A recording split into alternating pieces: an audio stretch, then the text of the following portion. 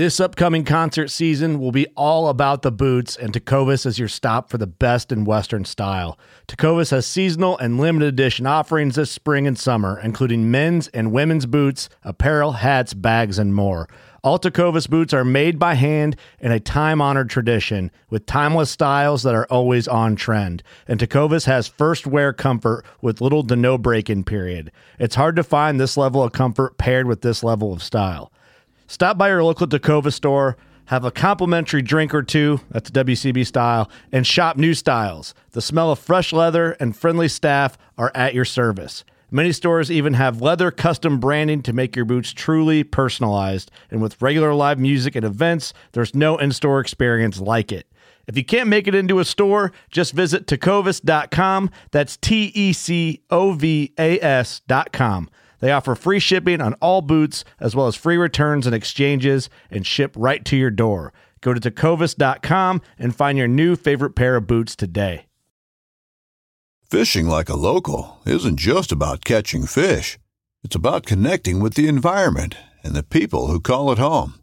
It's about hearing the stories and traditions that have been passed down for generations and sharing unforgettable moments with the people you meet along the way. Fishing like a local is having an experience that stays with you forever. And with Fishing Booker, you can experience it too, no matter where you are. Discover your next adventure on Fishing Booker. We are hunters, anglers, riders, and sometimes chefs.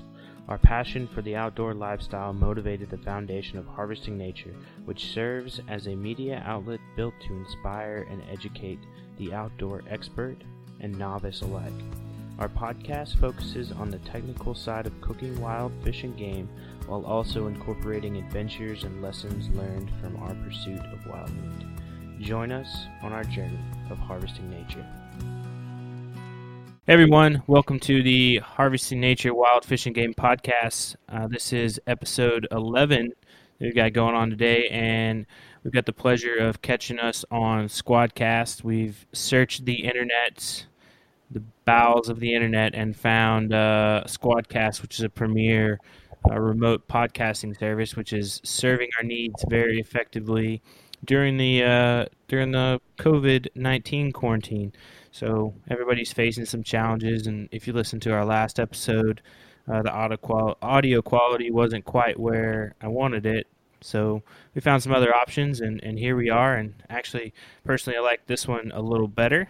So we'll just go our usual around the room and do our introductions. Got me, Justin, editor-in-chief over at Harvesting Nature, and Colin. You want to introduce yourself? Yep, I'm Colin. I'm a honored guest.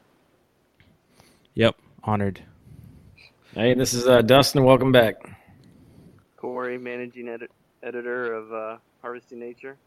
I guess first off, I want to talk about a little bit of new merchandise. So a lot of our conversation today, we're gonna do some what I want to call turkey talk and go over sort of the hunting, cleaning, cooking, and kind of project aspect of turkey hunting and eating wild turkey, which I think is great because this is turkey season.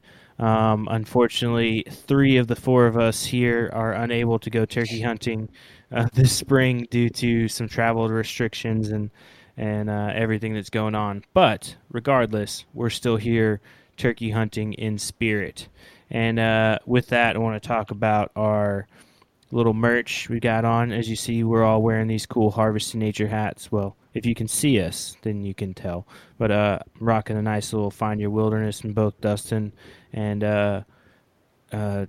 Dustin and Colin have the new rope hats on, and Corey, when we could see him, was wearing our throwback fly fishing Harvesting Nature hat with the leather patch. But anyway, so just want to throw that out there. Also, to head over to the website, we've got the rope hats, the Find Your Wilderness, the 5-panel hats available there, as well as the turkey lifestyle shirts. Have you guys seen those?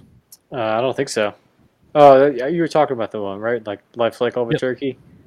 We've got starts from an egg and a chick, and then goes to a poult, egg and a chick, then it goes to a Jake, then it goes to a full-grown Tom, and then it goes to a turkey in a roasting pan.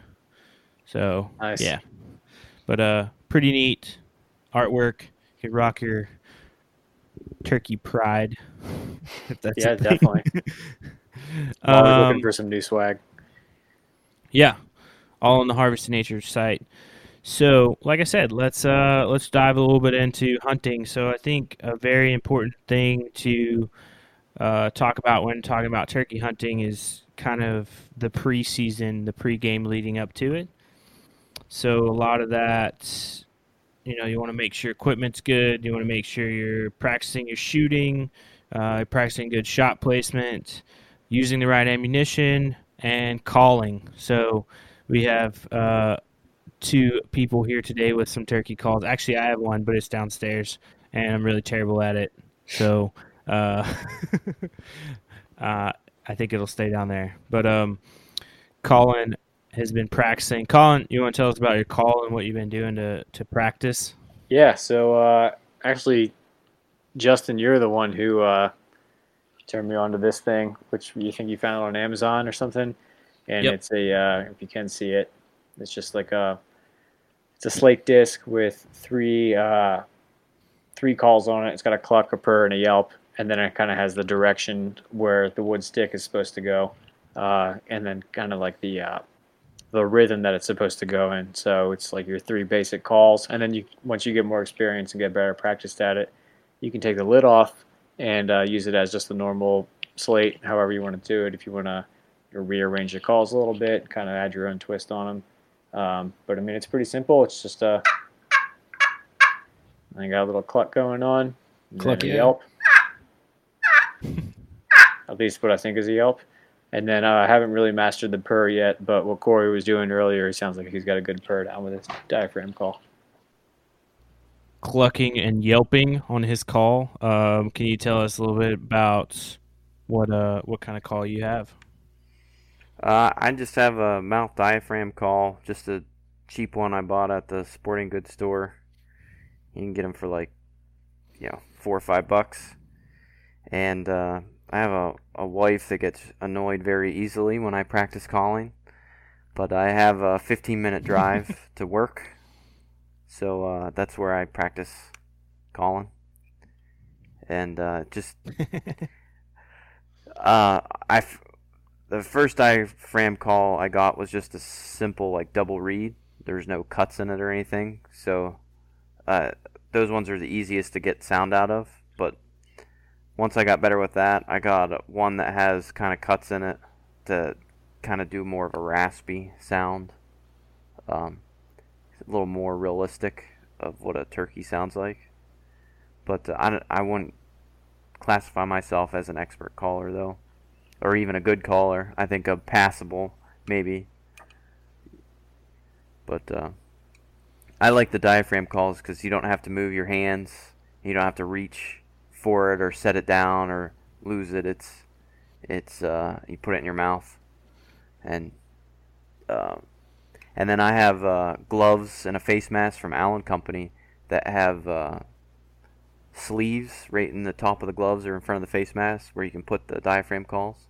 So you throw it in there real quick if you need to take it out of your mouth. So that's pretty convenient.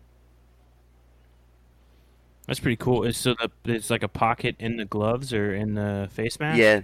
Yep. It's like right below your mouth, like where your chin is. There's a couple sleeves that you can throw it in, or right on like the back of your hand. There's a couple sleeves that you can slide it right in. So Allen Company cool. Company makes that stuff. It's really convenient. So for other options for calls, you got like box calls, and then you have I think one I have it's called, I want to say a push button call or push call. I have one of those. Yeah. Those are pretty. Yeah, I Pretty think mine's simple. made by like Primos. Yeah, you just push the rod and it makes sure the little wood's got chalk on it and drags across like a little pyramid looking thing and makes a yelp or a cluck. Yep. I think you're pretty limited in the type of sounds you can make on those calls, though. Yeah, I agree. I have a diaphragm call. I just haven't got too well versed in it. I too have a wife who's annoyed by my practicing of turkey calls, so I tend to try to limit my calling. She's also annoyed by my practicing of duck calls and goose calls. I think probably more so goose calls. uh, That seems to be a common theme is annoyance of significant others by yeah, practicing I think calls. so. It's probably just the fact that the noises aren't really intended for human ears, and Yeah, but it's also half the fun of it too. Yeah, they know what they signed up for. Yeah. talking about the world of calling, how much, like, what strategies do you guys use for calling? I know me, pulled up, videos and sound clips and sort of try to imitate those and get kind of a working rhythm for my calling. Well, I've never actually called in any animal, so I'm just going to speak off of what the research that I found was. And I mean, I'm one that likes to read a lot, and I read the reviews of all the products that I buy and everything, and do a lot of research to make sure I'm getting the kind of the best quality. And Corey, I mean, if I'm going really astray here, feel free to chime in and tell me that I'm dead wrong. But from everything that I read, it said that less calling is probably more productive. You only need like maybe a few clucks or something along those lines and a purr, and then wait maybe like 15-20 minutes, and then do it again. And then as your target turkey is coming in closer, then you change up your calls to something that might be a little bit more enticing to them. Not just like an awareness thing, but more of like an enticing thing, and then you go from there. So the slate call that I have, which is very nicely laid out, I think goes in that order where it's a cluck and then the purr and then the yelp, and so you can kind of time it like that. But I don't know, Corey, you probably have different experiences and I agree. change it Yeah, I up as you think go along. the best strategy is the less is more mentality. I'm not an expert by any means. I don't call for myself. I went the few times I went out in high school. My dad's friend did the calling, and then when I went out last year, one of my good friends is a pretty good turkey hunter, and he did the calling for me. And but less is more. I know, like, when you get them going, you can get aggressive to get them all worked up. Like when they're gobbling, you cut them off in the middle of gobbling, with a few yelps, and it'll get them all worked up. But yeah, less is more. I use an owl call as like a locating call. So we'll go to the property that we think turkeys are, sitting on, and we'll do a couple of owl hoots and get an idea of their location, and then try to get set up and do some yelps to let them know where we're at. And I have a crow call I use. So I guess my question as a never before turkey hunter, so you're using other animal calls in order just to kind of find out where they are, and then use your turkey call to lure them in. Okay. Yep. I mean, I figured that was the case. I don't see why a turkey would be attracted to an owl for any reason, but I mean, as long as you're not yelling, "Hey," well, have you ever? at them, they're probably going to respond to some kind of. It's shock calling. Like you want them to gobble so you know where they're at, so you can get set up on them. And owl call is a pretty natural call. I think my dad used to use crow calls too, because you can get really loud with those. But I have an owl call, and just hoot on that a few times. If they're in the area, they'll shock gobble. And when turkeys are all worked up, they'll gobble just about at any sound, thunder, and if you yell and stuff like that. So I use the owl call as a natural call to kind of locate them, and then go from there. Set up on them once if we're able to find one that responds, we'll go from there. And then when we're set up, do a couple yelps and clucks, let them know where we're at, and then, like you said, wait a while, do a little bit more, and as they come in closer, you see them, you kind of change up, get it a little more aggressive. Well, that's good to know. I got 2 fall turkey tags for Oregon this fall, which I'm moving to Oregon. So I got 2 tags that I'm looking to fill, and I'm pretty excited about it because I missed my chance this year. Fall turkeys is very, very different than spring turkey. All right, well, that's good to know. Yeah, I was just say they're not as vocal in the fall as they are in the spring as far as answering calls. Well, okay. in the fall, what you want to do is break up a flock and do learn how to do a key call, because that's what the younger turkeys will do to find the hen. They'll do a key to locate each other. So if you go in, do you love me? If you go in and break up a flock and then you get set up and you do a key call, they'll start coming into that. I think there's guys out there that have dogs that are specifically trained to break up a flock of turkeys, and then they'll set up and that dog will lay perfectly still, and they'll do the key calls to get everybody, or to get the turkeys to come back in. So fall turkey hunting's is quite a bit different than spring turkey hunting. Nice. That sounds awesome. So learn how to do a key call. Yeah, I think I've only ever hunted fall turkey. Not really successful in the fall when I tried, but I was hunting Southern California, which is kind of like a really hard spot to hunt turkey in general.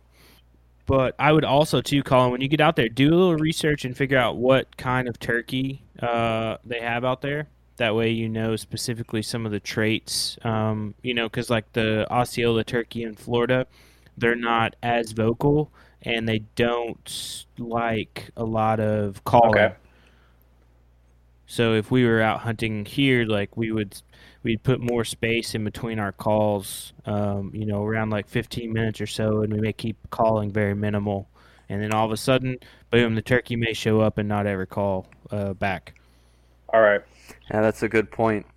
I have no idea what kind of turkeys are in Oregon.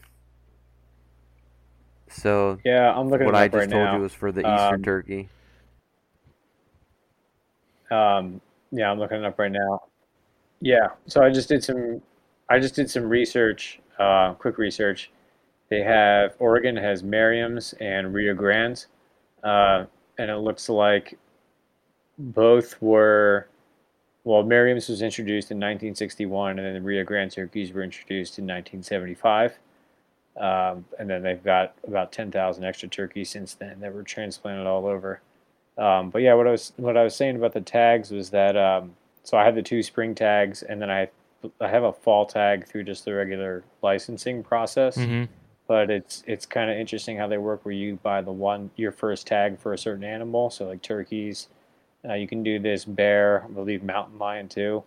And then if you want to get a second one for that same season, you just buy another tag. Where a lot of states will do it, where they'll have a season limit, where if you buy your deer license, you might be able to get 2 deer or some place.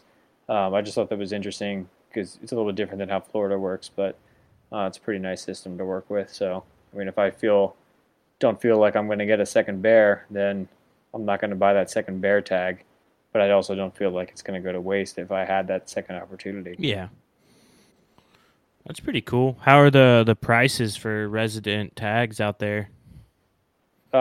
Pretty reasonable. So I'm getting the resident prices through being active duty out there. And I want to say I just put in for the deer, elk, and pronghorn controlled hunts, and I think it's like $8 just to put in for it. But then if you don't get one, then you can get the general season tag, which is around $30. So yeah, it's not bad at all. For non-residents, of course, it's going to be a little bit higher. But That's pretty cool. yeah, it's pretty nice. Yeah. Yeah. So that's actually kind of key. So I wanted to talk a little bit about location and scouting, and a little bit about e-scouting. Just because I think those are some vital like preseason activities, and I know Colin and we did a little bit of scouting when we were up there, up on a wildlife management area, and we saw some birds and used the Onyx app to mark our spots. So we were kind of starting to lay the groundwork out there, and then we had some strategies to get out on some mountain bikes and try to push back further than some hunters could on foot. And I think simultaneously Corey also had the same idea, and he's been doing some scouting. So you got any good info for us on your bike scouting? Oh, I live near the Allegheny National Forest, and so there's a lot of forest roads that are gated, that you can walk back or ride your bike back, but you can't take a vehicle back. So we, with one of my good friends, Jeremy, started scouting on bike so we could get further back in and cover more area. So, I mean, we just go out before sunrise and we ride back, a mile or two, and start, hooting the owl call, see if we can locate them, and then keep riding, as the sun comes up. And then in the mornings, there's only a limited amount of time where they'll gobble on the roost, and once they fly down, they tend to shut up for the rest of the morning. So we'll go get as far back in as we can, and to see if we can hear anything. So you guys starting off when it's dark still? Yeah. As it twilight. You call it twilight. Once the sun's up, they kind of go quiet. But yeah, it's pretty dark when we start. It's dark when we start. And by the time we get to the first spot we want to listen at, it's kind of getting gray. Sun's coming up just a little bit. But you try to do it as a little bit before sunrise, when they're still on the roost. So are you gonna plan once you get into the season, you're gonna bike back as well with your gear? That's the plan. My friend Jeremy did that last year. He got one the first day, but he rode his bike a few miles in, strapped to his back, and got a bird way back in. He was able to get away from everybody else because he covered a lot of ground on a mountain bike in a short amount of time. So that's the goal for this year. So I've been out with him a handful of times on the bike, and then he's been out quite a bit by himself on the bike, and I've been out by myself, mostly walking around the farms that I have permission to hunt on, because there's no need to take a bike back in, but doing a lot of listening in the mornings, and it's nice to start your day really early, and then I'm usually home by 8 o'clock in the morning, so you get a good scouting session in by 8 o'clock. You do that every day, try to locate as many birds and as many properties as possible, so you have options once the season starts. Yeah, it's pretty cool. Yeah, I think that was kind of our strategy. Correct me if I'm wrong, Colin, but we just we identified some access points. So the land we were hunting at kind of had a big loop, which was a dirt road, and people were still running cattle on the land. So there were gates where you could walk through, but they were just posted no motorized vehicles. So for us, we were like, oh, well, we should be able to hop on there with a bicycle, and went through the regulations, and there was nothing saying that we couldn't. So we were going to do that. We just had to be in and out. We had to be out before sunset. We couldn't be back there. We couldn't do backcountry camping. There was like a designated campground. But I think the strategy that a lot of hunters have on that area. So you have to draw tags for it to begin with, and then second off, they're hunting within a mile of the road, probably where they're driving around and either seeing turkeys or have driven around before and have seen turkeys. So, yeah, I mean, we saw a bunch. I'm just pulling up my Onyx right now where we marked some of the hen turkeys that we saw. And we saw quite a few around there. So, and that's where I had my permit for also, my limited draw permit. yeah.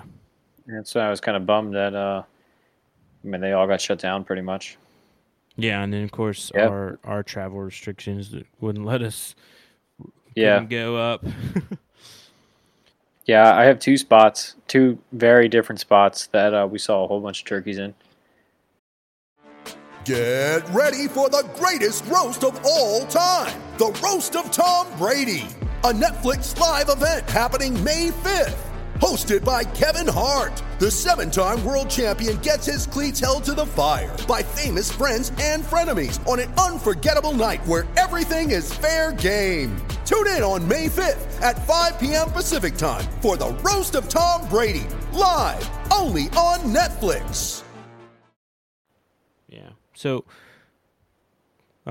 let's talk a little bit about location. So, like, what we're looking for. Obviously, as you're traveling around, you're moving, you're using those locator calls to get out and to find sort of the proximity of where birds are roosting, or previous scouting.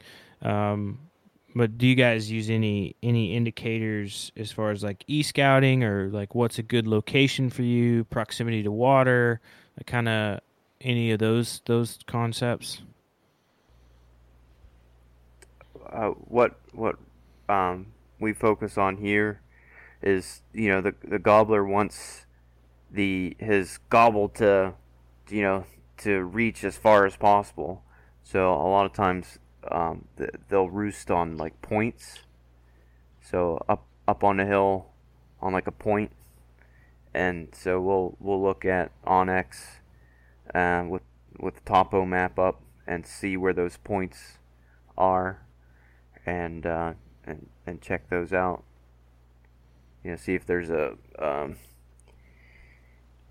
forest road or something that would take that way that we could ride the bikes up to, but they like to project their gobbles off those points, reach as many hens as possible.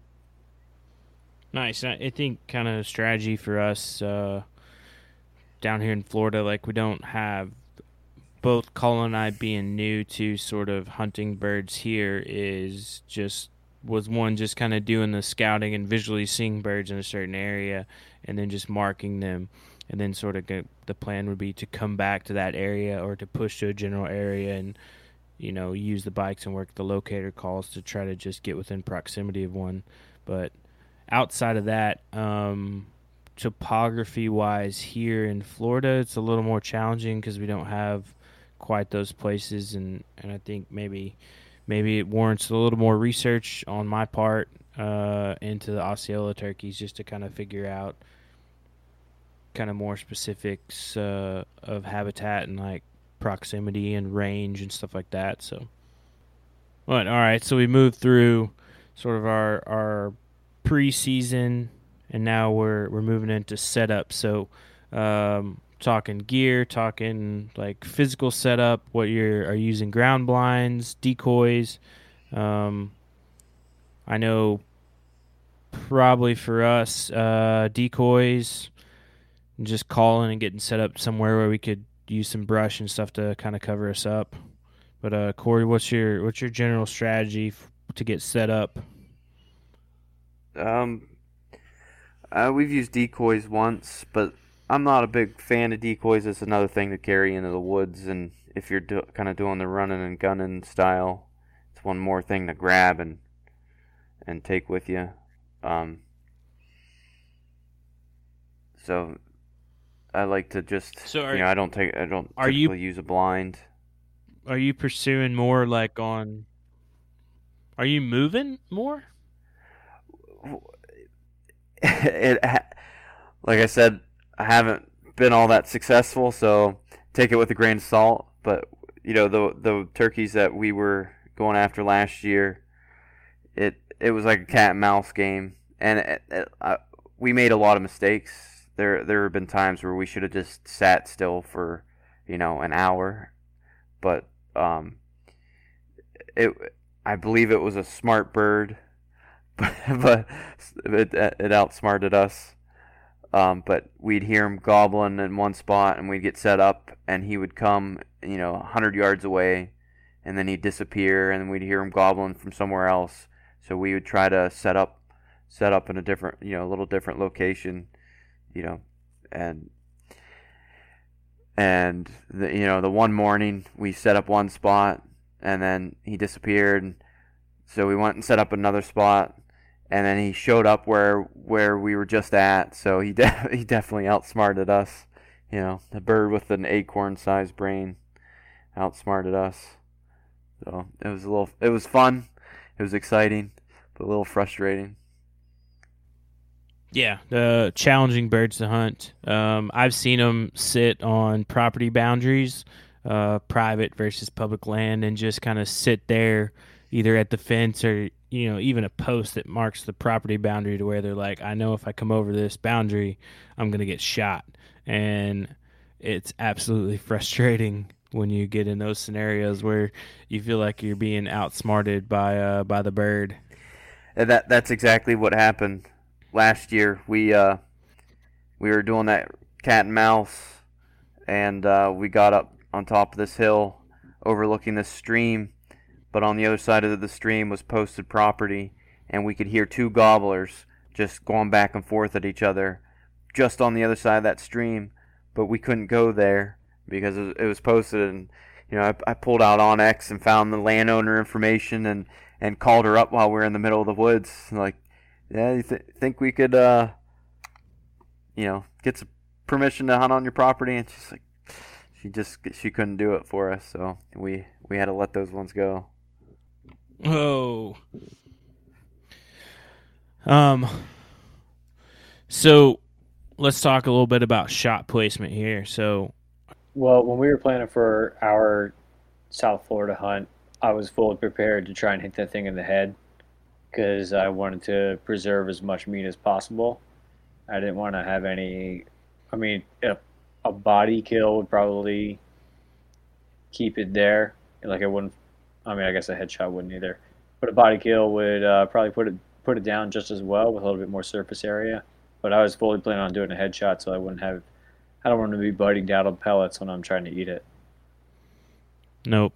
Yeah, and a lot of body shots you may or may not kill the turkey completely. You may end up getting away and dying too. So that's something to consider. So mostly you're gonna try to aim towards the head. Yeah, that's what I was thinking. Yep. If you're bow hunting, they make a special broadhead for it called the guillotine or guillotine, and it just has a wide surface area. You'll take that thing right off the neck. Yeah, I've seen those things, man. They're pretty vicious. Yeah, I've seen some of those with like 4 wide blades on it. So it's like, I mean, just get close to the neck and you're going to kill that thing. I just heard today, I think it's Federal Ammunition just came out with a new turkey round that's got different size shots in it that performs at sort of different distances more proficiently. So I thought that was really interesting because traditionally you think about the way that shotgun shells are made, that you have kind of the same consistent size shot throughout the shell, and just the idea of varying shots so it travels at varying velocities and the spread pattern being different, stuff like that. That was very, very intuitive, and it piqued my interest. So I'm gonna have to do a little more research on that to try to figure out what's going on with that. But yeah, and I've heard stuff about like mixed shot loads and like some of the, you might have like a number 5 in there, you might have like a number 7 in there, just like some kind of mix of BB size. So you kind of as a good all around tool so that you can use the same load for close range birds, medium range birds, and long range birds kind of maximize your effectiveness. I mean, I'm not really one to go for like the 2-in-1 shampoo and conditioner thing, but I mean, sometimes you don't always have time to change out what shell you have. Hey man, don't knock just the because- shampoo and conditioner now. I mean, hey, it's a frugal option, but I'd like to tame my wavy hair, make sure it looks nice. Here at Harvesting Nature, we are known to cook a variety of wild fish and game in a variety of ways. Probably one of my favorite methods is to cook in a smoker. Traeger Grills has some of the best products out there. Their pellet grills aren't just grills, they're smokers and ovens too. Anything you can do in the oven in your house, you can do on the Traeger. You can make desserts, you can grill steaks, you can use cast iron pans and braise tough cuts. You can allow roasts and briskets to smoke all day until they're tender and delicious. You can even use it to make jerky. Their variety of pellets are also very impressive. The different flavors of wood allow you to pair with your meat or fish or vegetables and give it the most flavor that you can create. They even have varieties created specifically for your next wild fish or game meal. Yeah. All right, so now we're looking at we've shot the bird's on the ground, so now we're looking at cleaning. So I think cleaning, once you have the bird, is probably like one of the most important things you're looking at, aside from actually shooting it, because this is going to determine what you're going to do with the bird itself as far as cooking. So it's the step in between, obviously, hunting and cooking, but vitally important, especially as you're in the field and then you move from the field to home, and then you're looking, all right, do I want to save the beard? Do I want to save the spurs? Do I want to save the fan? Like what all the different thoughts that are going through your head are sort of making up your decision in that amount of time. So I think it's good to kind of have a plan in your head going into the hunt to sort of mentally prepare. And we've got on Harvesting Nature, we've got a series of videos, 3 videos. They aren't ours. They're featured by other people who are producing these. And they go over, I think, 3 really cool ways to go about cleaning your turkey. And one of which is just to kind of completely break the turkey down. So you're going to get all the you're going to break down everything so that you have individual cuts out and you can sort of stretch your meal. And then you also have the Steve Rinella's method to pluck and clean a turkey, and then you're going to end up with kind of more of a put-together bird versus like everything broken down completely. And then I highlighted on there, which I think is a really cool method of cooking if you're going to go completely whole with the bird and pluck it, is to think about doing a spatchcock. And that's where you're just basically removing the bones and cartilage in the back of the bird, and you're just going to kind of flay it open. And that process is really cool because it cuts down on your cook time if you want to make a whole bird. So it's a really neat set of videos if you want to go through there and browse through that. And all our links and stuff are always posted in our show notes, so you can go there and get those. But Cord, do you have a preference of what you like to do with your birds? As far as cooking or cleaning? Cleaning. Because I've never killed a bird myself, so I don't clean them. I've had birds given to me that were already dressed, so I didn't have to do anything, and so I have nothing to offer. Some of my successful friends in Colorado, I think the first thing that they would do is say, do I want to make like a tail mount, or do I just want to eat it? And that's a big difference, because if you're not trying to save anything, I've seen them just cut straight down the breast and like rip it sideways on each side, and then cut the wings, and then stretch it down around, and then cut the feet off. So that's an easy way. and then from there they can just cut the breast meat off. Yeah, I know there's a lot of people that do that. I'm very weary of that way though, just because I think you sacrifice a lot. Sort of my plan, I guess, going into mine and Colin's turkey hunt was I was going to do a full pluck, and but that also I wanted to include the gizzard, the liver, the heart, which you call the giblets. And then I just saw recently Danielle, who was our guest on our last podcast episode. She just posted an article up on Meat Eater where they talk about cooking the tail. And it's a common, as she references, the common thing in the southern United States to serve the tail with like collard greens or like smoked. But it's a really neat, interesting use of it. And I don't guess that would work as well if you're going to do a mount, which we can get into a little later. But I still think it's a pretty cool concept just to try to get the most out of it. And I know, Dustin, is probably super appealing to you to be able to break everything down and use all the parts of the turkey. Absolutely, yeah. She got me turned on to venison tongue tacos. So I'm curious to see if maybe any of the listeners have ever tried breaking down a turkey like a pheasant, where you stand on the wings and pull the legs. Yeah, I don't know. Maybe I mean, I imagine if it must either take a lot of skill or just not be worth it. Otherwise, there'd probably be a lot of people doing that. Yeah, I think probably either just plucking it or just cutting, sort of breasting it, taking the thighs out, getting the primary cuts out. It seems to be the tried and true method of cleaning turkey. Colin, what are your thoughts on it? Did you have a game plan going into it about what you wanted to do if we got a turkey? Or yeah, I mean, I was really looking for the and this might sound a little off, but like what you get from the stores, like that the whole turkey. I mean, that's kind of what I was going for. I had no idea you could even cook a turkey tail, and the picture that Danielle posted was not the most appetizing thing, but I mean, props to her. I'm sure it was delicious.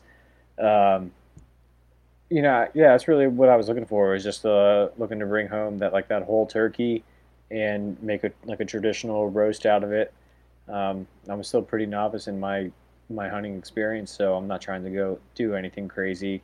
I'm not going to make turkey stock out of the feet right away. I might give that to you or Dustin or Corey if you wanted. I guess I could mail it to you. But I call dibs. Yeah, I call dibs on the turkey tails, I guess. Yeah, that's really what I was going for. I'm not trying to go nuts with it and do anything outlandish on my first turkey. I'm just trying to get like the very basics down and the basics of the hunt down, and then also be able to cook and eat a wild harvested game animal. So looking sort of now that we're moving through the process, I don't know if you guys have seen what I've done here. We've sort of painted the entire picture for anybody who's interested of going all the way through the process. And I'm sure we've missed some points along the way, but that's what the experts, the super experts, are for. But talking cooking, I think we can chat about some of the recipes we have on Harvesting Nature. Some of those coming from our very own Corey, who's on the line with us, obviously. What can you tell me about turkey jerky, Corey? Oh, it came out all right. I used the breast meat, obviously.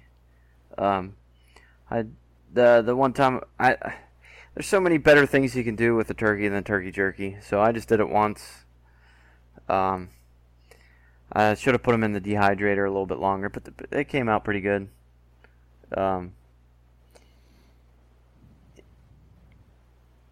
I did. Which used our a few weeks ago smoke a. Used the Tacticalories though, a salt and pepper. Yeah, it was a salt and pepper turkey jerky. I put it in my. I think that was when I made that was when I still just had an electric smoker, so I put it in there for a couple hours to smoke, and with the salt and pepper, salt and pepper. But I think the cool thing, you use the Weston jerky board for that. Well, since now we're not affiliated with Weston, that thing was very difficult to work with. I did not like it. I have since bought a meat slicer, which makes things so much better. It seemed like a good concept whenever they pitched it, but it never stuck well with me. Yeah, that the knife wasn't sharp enough. It was unwielding. It was hard to handle, and then the each side of that board has different depths, but I still felt they were too thick. Each side, even the thinnest side they had was too thick for my liking for jerky. But I got a lot of goose breasts that I've made jerky out of, and using a meat slicer to slice those things thin is really nice. If you're gonna make a lot of jerky, meat slicer is the way to go. Yeah, I would definitely agree with you on that, and I would say one key point with making jerky or anything, you want to par freeze your meat, whatever you're using, because it's going to cut better when it's a little bit frozen. You don't want it like completely frozen, but you want it frozen enough that once you cut it, it's not going to start like ripping apart, because that thinness is sort of what makes the jerky, and that allows you to not have to cure it or dry it or smoke it as long. And then it also it makes it more palatable. I mean, you don't want to be chewing on a big old chunk of meat. You want something that's fairly thin and that can either break or be digested pretty easily. But I could see. So aside from the board, would you remake that recipe, I guess, if you had extra turkey?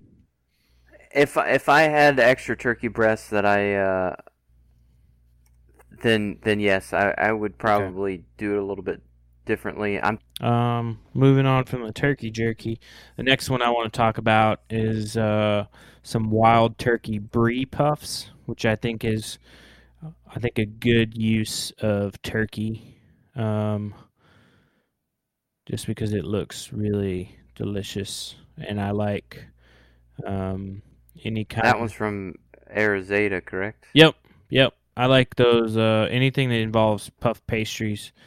I actually made like some donuts this weekend using some leftover puff pastry that I had, but I think it's really cool. He's using ground turkey, so he's taking whatever extra bits of meat he has left over and putting it through the grinder to get a nice grind on it, and then tomatoes, onions, and garlic, sauteing all that, and then taking the puff pastries, putting it in like cupcake tin or muffin tin, I guess you'd call it, putting that in there, and then filling it with the ground meat mixture, and then putting brie cheese over the top of it, and baking that up. And it's really cool because the puff pastry sort of rises up out of the muffin tins, and then you just have like a mixture of the brie cheese and the ground meat, which I think is pretty delicious. And then last, I think probably one of my biggest things is I keep pushing on, and we had a whole episode on soups and stews where we touched a lot on stocks, but I think definitely something to think about if you have the ability to keep the bones, even if you're roasting it whole, and then eating the meat off the bones and stuff like that, is saving the bones for a stock. Or if you're gonna take a whole turkey and you're gonna break it down into individual cuts, I think it's really good to save those bones and sort of stick to Dustin's method of using everything and really getting the most out of them by taking those bones and whatever bits of meat you have left on the bones, roasting them, and then doing a stock. And we have a nice stock recipe that's based off of Escoffier, and it calls for like, what's it call for? It calls for, I think, about 12 pounds of bones, which honestly you could scale that down. I think all the vegetables in there that it lists, like leek, celery, parsnips, all that stuff you scale down to match whatever poundage you have on the bones and meat. But it should be really good. I just went through the last of my turkey stock that I had left over from Thanksgiving and used it in actually to cook rice with. And then before that I made a nice soup with some squash and some coconut milk, and it came out really good. So I encourage you, save the bones, that we can make the stocks later on. You know, turkey in general, you think about it, it's not a huge animal, so trying to maximize what you can out of what you have is sort of a big strategy to be super successful and really bring light to everything that the turkey has. Another thought that was crossed my mind was using the liver too. I think it's Giannis on Meat Eater. He's got the liver pate recipe for the. I think he did like a short video, but I think it's in the Meat Eater cookbook as well. But they take the liver or a couple liver from turkey and make a nice pate out of it, which it's always Nice. good if you guys are into those sort of pate style dishes. Yeah, not me personally, but my dad really likes liver pate and tries to make it every holiday season for the family, and then nobody really eats it, so he's just the only one that ends up eating it. Well, I'm sure he'd be more than pleased if you presented him a couple turkey livers next year. Yeah, yeah, definitely. I'll have to save them for him if I end up getting one. And then gizzards. You guys gizzard fans? Hell yeah. I'll eat yours if you're not looking. Stay away from my gizzards. I've never had them, but I've heard they're pretty tender, pretty delicious. Dustin, what's your favorite way to eat gizzards? Any gizzards? We can just do chicken gizzards, turkey, fried gizzards. Yeah. Fried gizzards. And what's the texture like? Is it just like a really tender piece of meat, like the oyster underneath the breast, or? They're a little chewy. I like chewy. Yeah, all gizzards I've had have been up there with the jaw competition. It's a really, I mean, you think about it, it's a really stout muscle because it's used to crush all the food up before it goes into the stomach. Yeah. But I've never had turkey gizzards. I've had chicken gizzards before. My grandpa was a huge fan of them, and we would often have fried chicken gizzards. But I don't know. I'd be curious to see what other ways there are to consume or prepare gizzards, I guess. With the last part of our process here, we've worked our way all the way through now, is so what are you going to do with, you're going to do a mount, you're going to just pluck it and toss everything? I mean, I guess it depends on kind of what you think a good bird is. Personally, I always like the idea of the turkey mount, and we have a great step-by-step article that goes through a DIY turkey mount, going through prepping everything. Really, you're just using borax, push pins, some cardboard, a hot glue gun, a couple shotgun shells, and a screwdriver. And there it is using a mount, so you can buy different mounts on the internet or maybe from your local taxidermist or whatever that you can attach everything to once you have the fan set where you like it and cured, and the beard and everything dried using the salt and the borax. So the product in the end is pretty cool. So definitely, if you're interested in doing a little DIY project after you get your bird, I would encourage you to go take a look at that article. It's a nice little walkthrough, and I know I'd definitely be doing that with mine. I'm interested in the contrast between all the different fan feathers of the turkeys. You know that the different turkeys have different color, or different species of turkeys throughout the U.S. have different. The tips of the feathers are sort of different colored, and I don't know why, but that's really appealing to me. So I think it's one of the things that interests people in sort of that the Grand Slam. But you guys have any takes on mounting the turkey, or fans, or whole stuffed? If I got one that was pretty spectacular, I'd do a fan mount. Probably keep the feet, the feathers, the beard. I see Colin as like a full turkey, just like stuffed in his living room. You think I would have a full turkey mount? Yeah. Just some bird chilling in my living room? Yep. Yeah, with a motion sensor in its mouth for when you walk by, it can make sounds. Oh, I'm definitely putting like a camera in its eyes, man. That thing's gonna be like a little spy camera. And when you practice your clucks and purrs, you don't feel so awkward. Yeah. I can put it right in front of my front door, and it can look out the window, so any of the mailmen coming up look at his turkey, looking at him. No, you know what? When we were planning out our hunt up in South Florida, it's weird to say up in South Florida, but I wasn't really thinking about any kind of mount afterwards. I knew that like the fan mounts were a thing, but I don't know, it just never really piqued my interest that much to have, not like a deer mount would, or like a European mount would.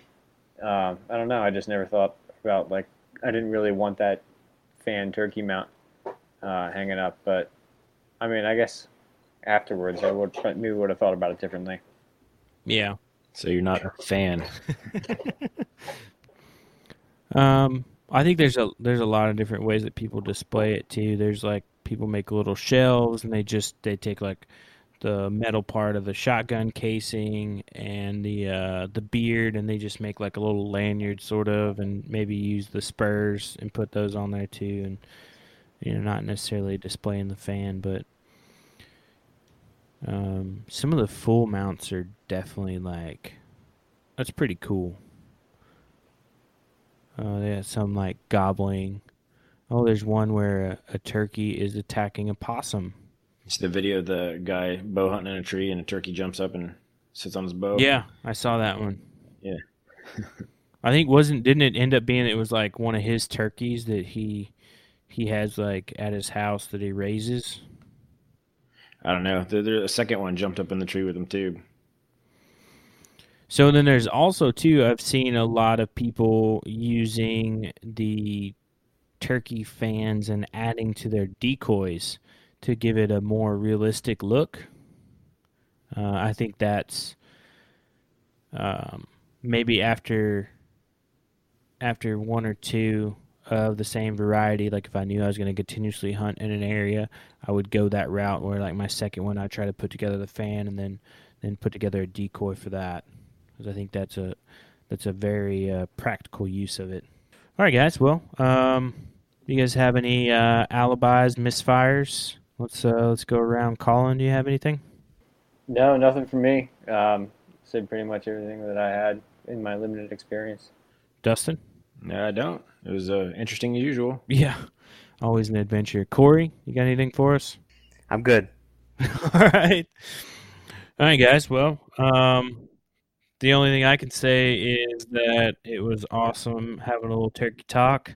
I know all of us, we don't have a great deal of experience, but nonetheless, I think between the four of us, have put in some time to do some research and have learned a good deal to get us and other people pointed in a direction to do some turkey hunting, do some proper cleaning, and just sort of, I think it's very good that we put the idea out there of sort of thinking ahead of, all right, we're just going to get out there and shoot the bird. So now we're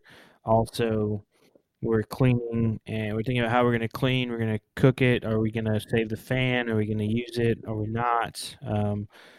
I think those may be common factors that people think about sort of after the fact, that they're like, man, I wish I would have done it this way. So hopefully people listen to this. It's a good way to think about it, to have a little bit of forethought in it. But regardless, it was cool getting to chat with you guys, given the current situation of everything. Also, too, for everybody out there listening, whichever podcast platform you're listening to, go on, give us a good review. Tell us what we're doing wrong. Tell us what we're doing right. You can always email us with questions, concerns, or corrections at what'scooking@harvestingnature.com. And then also give us a follow on social media. Don't forget about those cool turkey hunting gear over at the Harvest in Nature store. Anyway, guys, it was great chatting with you, and have a good night.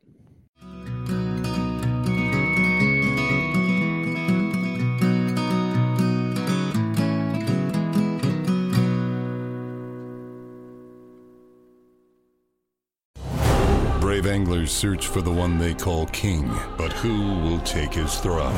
Tune in to Waypoint TV's Battle for Silver, Saturday, May 18th from 12 to 6 p.m. Eastern. Presented by Abyss Battery. Waypoint TV. That's awesome. Don't miss Thursdays with Saltwater Experience. Brought to you by Golden Boat Lifts. Every Thursday night from 7 to 10 p.m. Eastern on Waypoint TV. The destination for outdoor entertainment.